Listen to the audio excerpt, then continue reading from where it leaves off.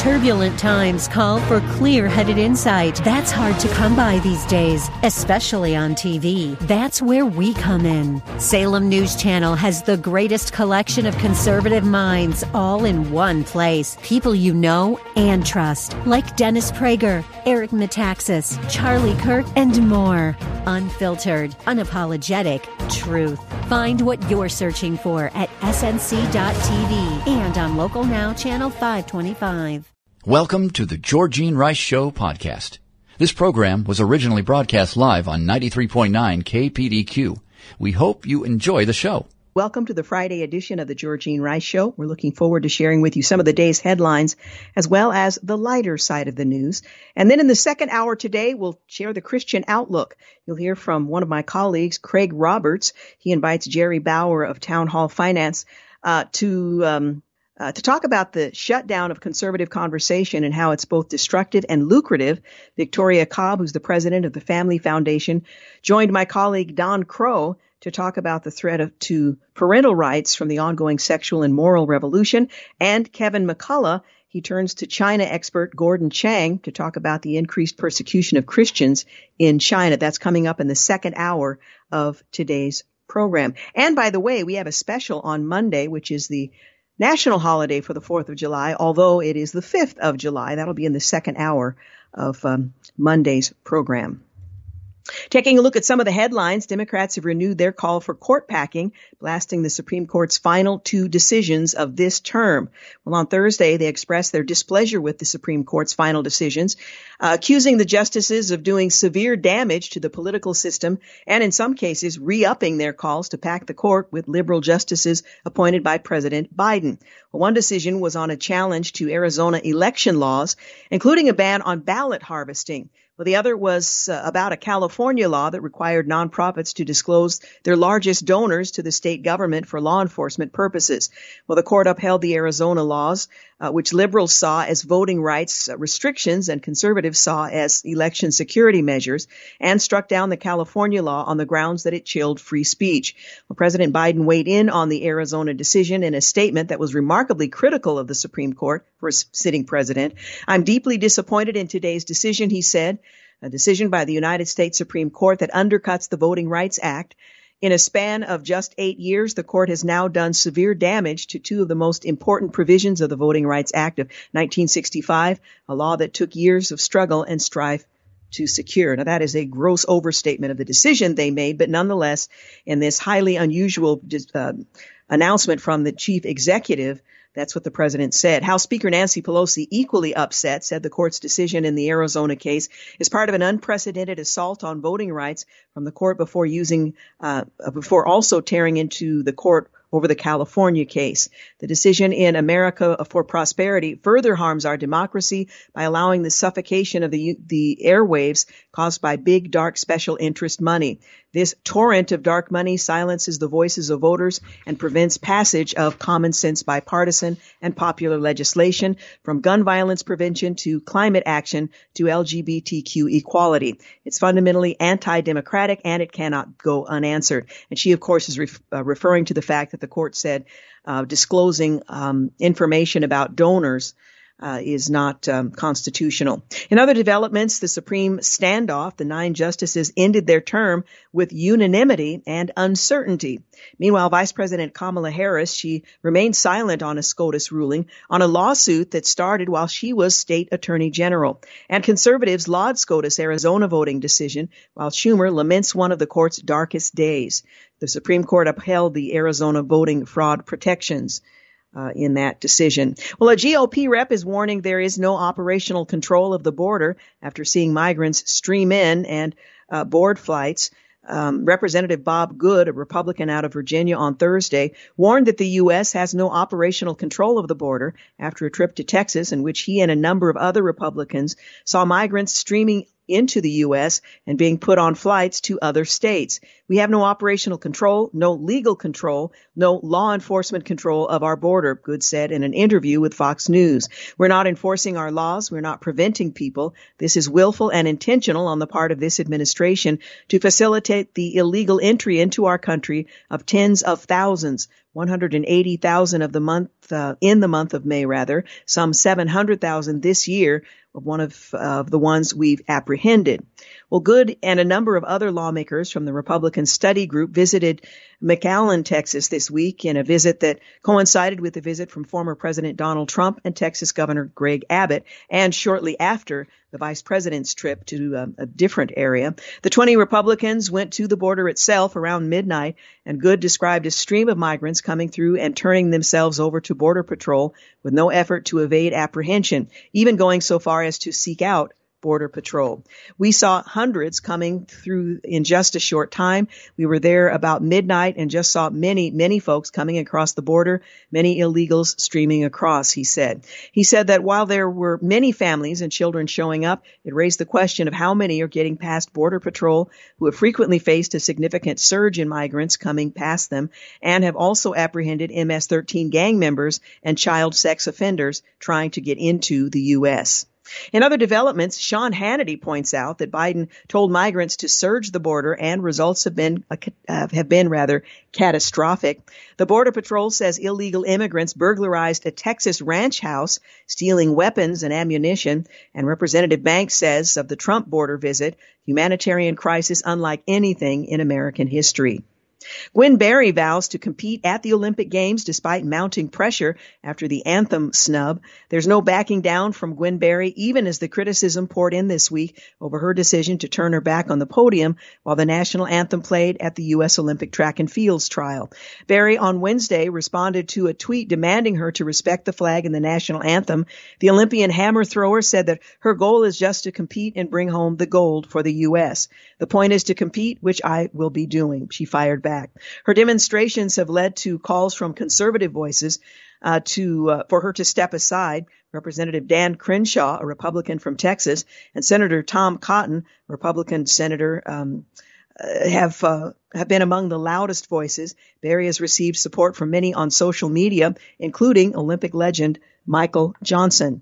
Berry made the Olympic team as a hammer thrower, an event that didn't exist when I was at U of O, after finishing third last weekend at the trials behind Deanna Price and Brooke Anderson, two names you probably haven't even heard. She drew scrutiny after she turned her back during the national anthem. She then draped a shirt with the word activist athlete over her head as the Star-Spangled Banner played.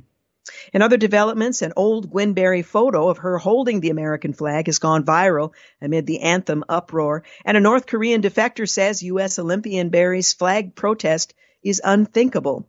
Well, the Trump Organization CFO Weisselberg pled not guilty to tax charges, and the U.S. handed the Bagram airfield to the Afghans after nearly 20 years. Tom Cotton says it's time to lower the boom on China, and Facebook warns users they may have been exposed to harmful extremists. And of course, they're not referring to what you might consider harmful extremists. Facebook might actually be referring to you. Well, China's Didi is to be added to the S&P Dow Jones indexes on July the 12th, and Biden advances a Trump-era ban on surprise medical bills. The Johnson & Johnson COVID-19 vaccine shows promising early signs of protecting against the Delta variant, and Arizona begins to switch to a flat income tax. Raytheon gets $2 billion U.S. Air Force contract for a nuclear cruise missile. $2 billion. Well, the Supreme Court of the United States has entered the summer recess with uncertainty over whether another bench vacancy is imminent. In other news, Attorney General Merrick Garland speaks about a jury's verdict in the case against a former Minneapolis police officer Derek Chauvin in the death of George Floyd at the Department of Justice in Washington. Attorney General Merrick Garland suspended scheduling of federal executions on Thursday, pending further review of the lethal injection protocol by which a single drug is administered to recipients. In a directive to senior officials, he said new considerations have been introduced into the debate about capital punishment, such as the fact that minorities account for disproportionate numbers of death penalty sentences and the troubling number of exonerations, referring to cases when the conviction for a crime is reversed. The Department of Justice must ensure that everyone in the federal criminal justice system is not only afforded the rights guaranteed by the Constitution and the laws of the United States, but is also treated fairly and humanely, he said. Well, after nearly a 2-decade pause in federal executions, Attorney General William Barr resumed the death penalty in 2019 under the Trump administration, citing the need to carry out the sentences the justice system prescribed for the most serious offenders. Garland ordered the Bureau of Prisons to stop using the lethal injection method while it undergoes a review. He also noted that the Department of Justice would re-examine a Trump-era rule that permitted federal prisons to conduct executions in the manner directed by the states. Well, the U.S. added 850,000 new jobs in June, beating economists' expectations by 150,000 jobs. The Labor Department announced on Friday. Meanwhile, the unemployment rate saw a slight increase to 5.9% from 5.8%. Tell you more about that in just a few moments. You're listening to The Georgene Rice Show. You're listening to The Georgene Rice Show podcast. It's aired on 93.9 KPDQ. Hey, we're back. You're listening to The Georgene Rice Show. Coming up in our next 2 segments, we'll take a look at the lighter side of the news, and in the 5 o'clock hour, the Christian Outlook. Well, Liz Cheney is joining Democrats on the January 6th Select Committee. They're defying Senator McCarthy's threat and simply preposterous. Well, that's what they're saying about the media. They fell in line with the White House and their claim that Republicans want to defund the police. The calculus is no one was really paying attention at the time this was the big news story. Well, the U.S. added 850,000 jobs in June versus 706,000, as was estimated. And Boy Scouts of America has offered to compensate sexual abuse victims in an historic $850 million bankruptcy settlement. Governor Gavin Newsom's recall vote, well, that's set for September 14. And California homicides jumped 31% last year. A judge has ordered Minneapolis to hire more police officers, and 40% of San Francisco residents plan to leave due to their quality of life, or rather lack of quality. Other notables, the U.S. has handed Bagram Airfield to Afghans. J.D. Vance has joined an already chaotic Ohio Senate primary, and a new poll shows how Trump surged with women and Hispanics. Well, on this day in history, 1881, President James A. Garfield is shot by Charles Guiteau at Washington Railroad Station. Garfield would die the following September. Guiteau would be hanged in June of 1882. 1890, Congress passes the Sherman Antitrust Act. 1892, the Populist Party, also known as the People's Party, opens its first national convention in Omaha, Nebraska. On this day in history, 1917, rioting erupts in East St. Louis in Illinois as white mobs attack black residents. Nearly 50 people, most of them black, are believed to have died in that violence. 1937, aviator Amelia Earhart and navigator Fred Noonan disappear over the Pacific Ocean while attempting to make the first round-the-world flight along the equator. On this day in history, 1964, President Lyndon Baines Johnson signs into law a sweeping civil rights bill passed by Congress. 1976, the U.S. Supreme Court in Gregg versus Georgia rules 7-2, the death penalty is not inherently cruel or unusual. 1979, the Susan B. Anthony dollar coin is issued, the first circulating coin to feature a woman.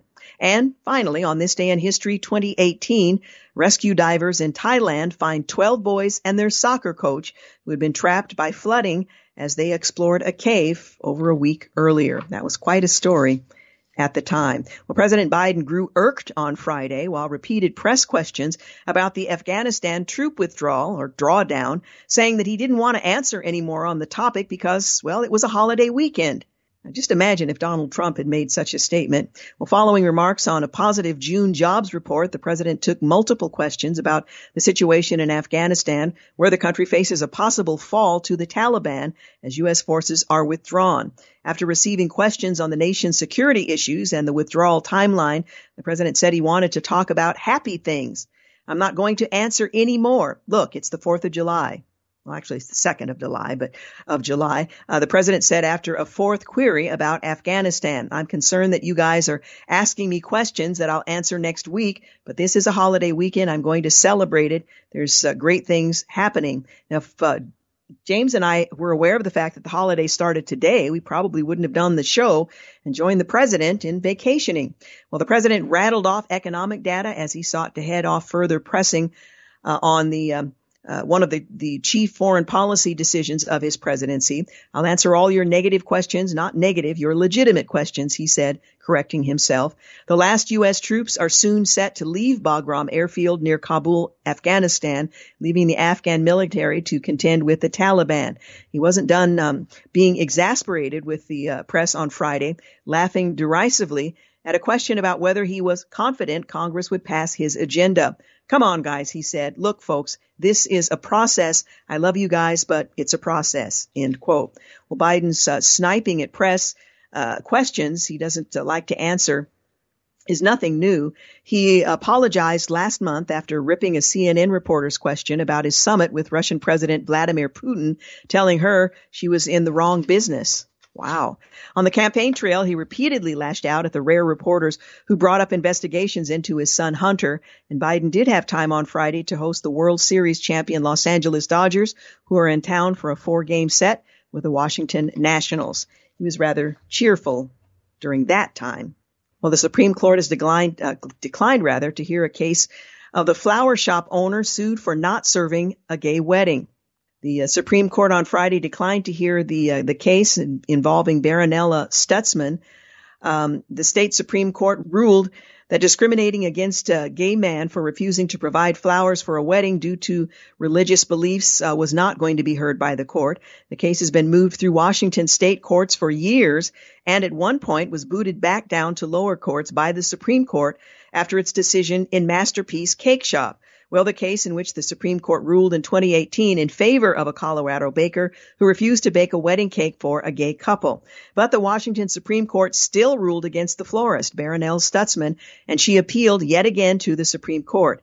Friday, the justices declined to hear the case, meaning that the florist is now subject to significant financial punishment from the state for her alleged discrimination. Although the outcome of this case is tragic, the critical work of protecting the First Amendment freedoms of all Americans must continue. Kristen Wagoner, General Counsel for the Alliance Defending Freedom, who represented Stutzman, said in a statement, "Thankfully, other courts have recognized that the Constitution does not allow this," she continued. The Arizona Supreme Court and the Eighth Circuit have ruled that the government cannot force creative professionals to create artistic expression that violates their religious beliefs. We are confident that the Supreme Court will eventually join those courts in affirming the constitutionally protected freedom to create professionally. Well, Stutzman's case was called Arlene's Floral, Inc. Versus Washington. "I serve everyone in all walks of life," Baronella said, "and I had the privilege of serving Rob longtime customers for almost 10 years. That's one of the couple requesting the wedding cake. For birthdays and anniversaries, custom-making arrangements for him," Stutzman said in a 2019 interview with Fox and Friends, referencing Robert Ingersoll, the gay man who asked her to create floral arrangements for his wedding. But when it came in to talk about his wedding, I just simply put my hands on him and her hands on his hands, and told him I could not do it because my relationship with Jesus Christ. Without any complaint, Rob or his partner, the Attorney General of Washington, sued me personally and corporately simply because I have a different worldview on marriage. Well, the American Civil Liberties Union and Ingersoll each said that the case sent a positive message against discrimination. After Kirk and I were turned away from our local floral shop, we canceled the plans for our dream wedding because we were afraid it wouldn't happen again, Ingersoll said. "We hope this decision sends a message to other people that no one should have to experience the hurt that we did." Again, the Supreme Court declining that case. The court did on Friday agree to take up a case on a tuition assistance program in Maine that bars the use of state money for religious schools, setting up yet another battle in the high court on the intersection of religious freedom and school choice. The case, Carson versus Macon, stems from a Maine program that provides tuition for Maine residents to attend private high schools if their local district does not have a public school. It comes in the wake of the Supreme Court case that ruled the government can't ban government aid in a generally available program from going to religious schools. The previous case, Espinoza versus Montana, was considered a major win for religious liberty advocates, but the Maine program includes different language that, if upheld, could effectively neuter Espinoza. You're listening to The Georgene Rice Show. Quick break. When we return, we'll share a bit of the lighter side of the news. You're listening to The Georgene Rice Show podcast. It's aired on 93.9 KPDQ. You're listening to The Georgene Rice Show. Just a reminder, in the second hour, we'll share with you the Christian Outlook. And on Monday, which is the national holiday, although the 4th of July is on Sunday, we're going to share a 4th of July special, I Love America. That'll be in the second hour of the Georgene Rice Show. Well, joining me for this next couple of segments, these next two segments, is James Blend, the producer of this program. Heidi Ho, James. How are you on this final Friday of fun from home? That's right. You and I will be returning to the studio, KPDQ studio, next Friday. I'm pretty excited. I've been in a little bit this week, kind of starting to set things up, and it's nice to be back. Yeah, it will be. That's next Friday, broadcasting live in real time. Indeed. From the broadcast studios of KPDQ. Well, I wanted to let you know that Americans rank their favorite regional hot dogs because, well, National Hot Dog Month. Yes, it is. Well, as Americans celebrate with fireworks, okay, no fireworks this year. Parades, not sure how many of those there'll be. Stars and Stripes this weekend. There's a very good chance they'll also be celebrating with hot dogs. The National Hot Dog and Sausage Council. Did you know we had one, the National Hot Dog and Sausage Council? They recently showcased on The Tonight Show with Jimmy Fallon the estimate that Americans will eat 150 million hot dogs on the 4th of July alone. The single biggest hot dog consumption day of the year. What better way to kick off National Hot Dog Month than to enjoy one of America's most iconic foods? Now, are you a hot dog fan, James? I do like a good hot dog. I'm not like one of those people that downs a bunch of them or has to have them every weekend, but I'm very particular with mine. They have to be a certain type of mustard. I don't put anything else on my hot dog. But I do like a good hot dog, especially in the summertime. I can't conscience ketchup on a hot dog. I mean, people put all kinds of stuff, but ketchup is just, I don't know, it seems, I would just question your status as an American citizen with ketchup on your hot dog. Anyway, here's what the survey said. While Independence Day might be the right time to eat a hot dog, a new survey commissioned by the National Hot Dog and Sausage Council, they would know, and the North American Meat Institute, a contractor to the beef checkoff, they show that nearly 9 in 10 Americans believe there is no wrong time to eat a hot dog. No, there is a wrong way to eat it, but not a wrong time. And from coast to coast, there's more than one way to eat a hot dog. The survey also showed that New York style all beef hot dog topped with steamed onions and a pale deli style yellow mustard is the most popular regional style, followed closely by Chicago style all beef hot dog layered with yellow mustard, dark green relish, chopped raw onions, pickle spears, sport peppers, tomato slices topped with a dash of celery salt and served in a poppy seed bun. Okay, that's a bit much. The third most popular regional style was the Michigan Coney. That's a meaty chili sauce on top of all beef hot dog with mustard and onion. Now, none of those really appeal to me. How about you, James? Well, of course, they mentioned the New York dog with the pale deli mustard and onions. I take the onions away, and that's the all beef hot dog. That's basically what I do, and that's because let's face it, that's where I grew up. Yeah, I don't like onions on it, but I do. It's got to be that deli mustard. It's got to be an all beef. I want to know what's in it. So it's all beef or nothing, and a good Nathan's dog. From the old town there. That's usually what'll make me happiest. Yeah, I just like mustard and relish on a hot dog. When I was in, I think it was Miss Riggs' class, 4th or 5th grade, I can't remember which now, I ate a hot dog for lunch, and that afternoon I was sick. I don't know if there's a corollary between the two, but I've always associated hot dogs with being sick. So for many, many years, decades, I would say, I didn't eat hot dogs at all. They were only reintroduced for me in the last few years, and I absolutely love a hot dog. I think I've sort of forgotten the link between being sick in the 4th or 5th grade and having hot dog for lunch. So I'm enjoying them once again, but I just like the plain old mustard, and I just use regular yellow mustard. I've not tried it with the deli. I'll maybe try that out, but and a little bit of relish, and that's about it. Love me a hot dog. Yeah, it's, the only thing I would say is if you have that in your past with having an illness, which may or may not be associated with hot dogs. Yeah. I would not watch the Nathan's hot dog eating contest this weekend. If I I wouldn't watch that anyway. That's just I can't. Yeah. I Gluttony would never is eat not a hot dog entertaining. again. Yeah, it's just not entertaining. Well, potatoes tend to be a dieting no-no for people, laying off the starchy foods and carbohydrates. In that same light, French fries often fall into the junk food category as eaters cover them in ketchup and salt. Now, a new study finds this popular vegetable may be getting a bum rap. Researchers from Purdue University say eating more potatoes can actually help keep blood pressure under control better than taking certain supplements. Now, I'm liking this. Now, there are other downsides, I suppose, if you're looking at blood sugar, but the key to the potato's nutritional goodness comes from potassium.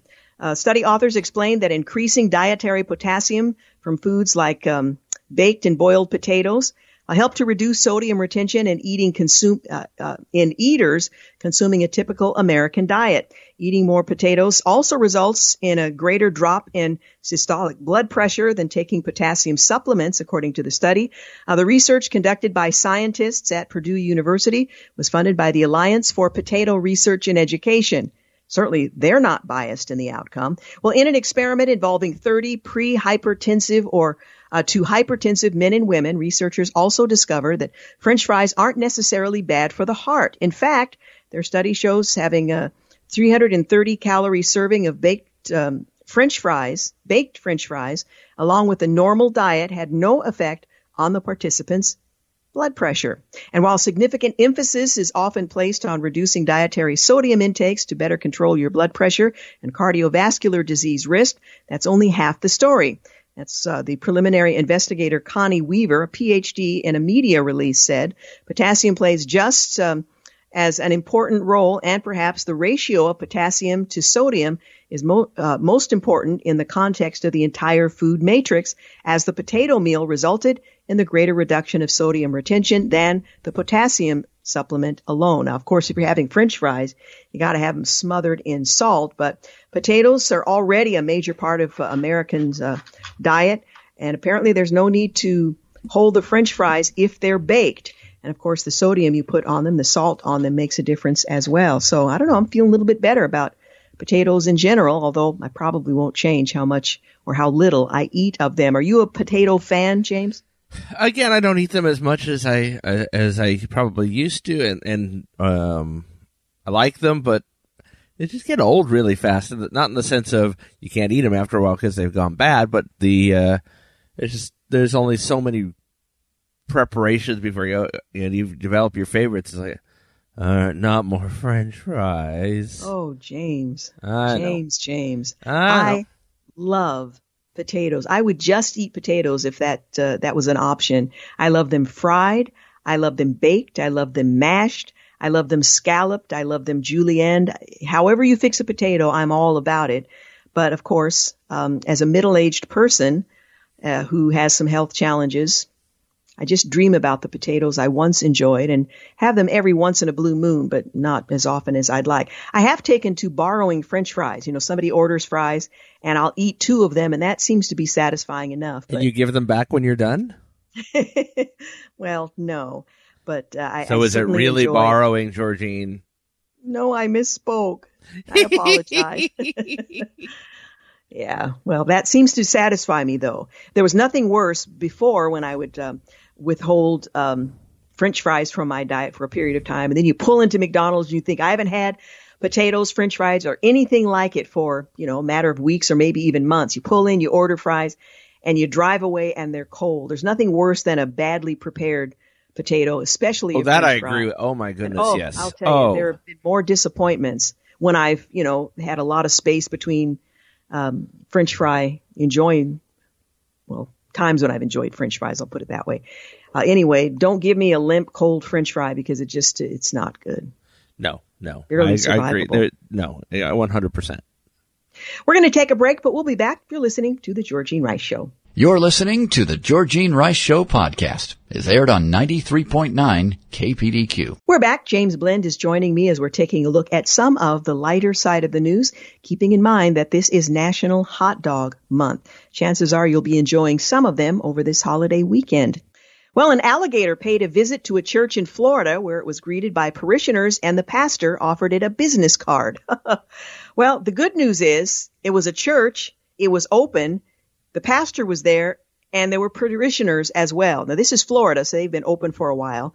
We're going to, in fact, tackle the subject of returning to church next week. We're looking forward to conversations with a couple of local pastors, so kind of a timely, lighter side of the news story. But photos and video captured at Victory Church in Lehigh Acres show the small alligator wandering the grounds of the house of worship, approaching the door at one point, probably enjoyed the worship music. Daniel Gregory, who's the church's pastor, took video while he approached the reptile and offered it a business card. We have services at 9 a.m. and 11 a.m. Sunday mornings, he says in the video. Want to check us out? Well, Gregory, the pastor, said he was the saw an unusual visit as an opportunity to have some fun.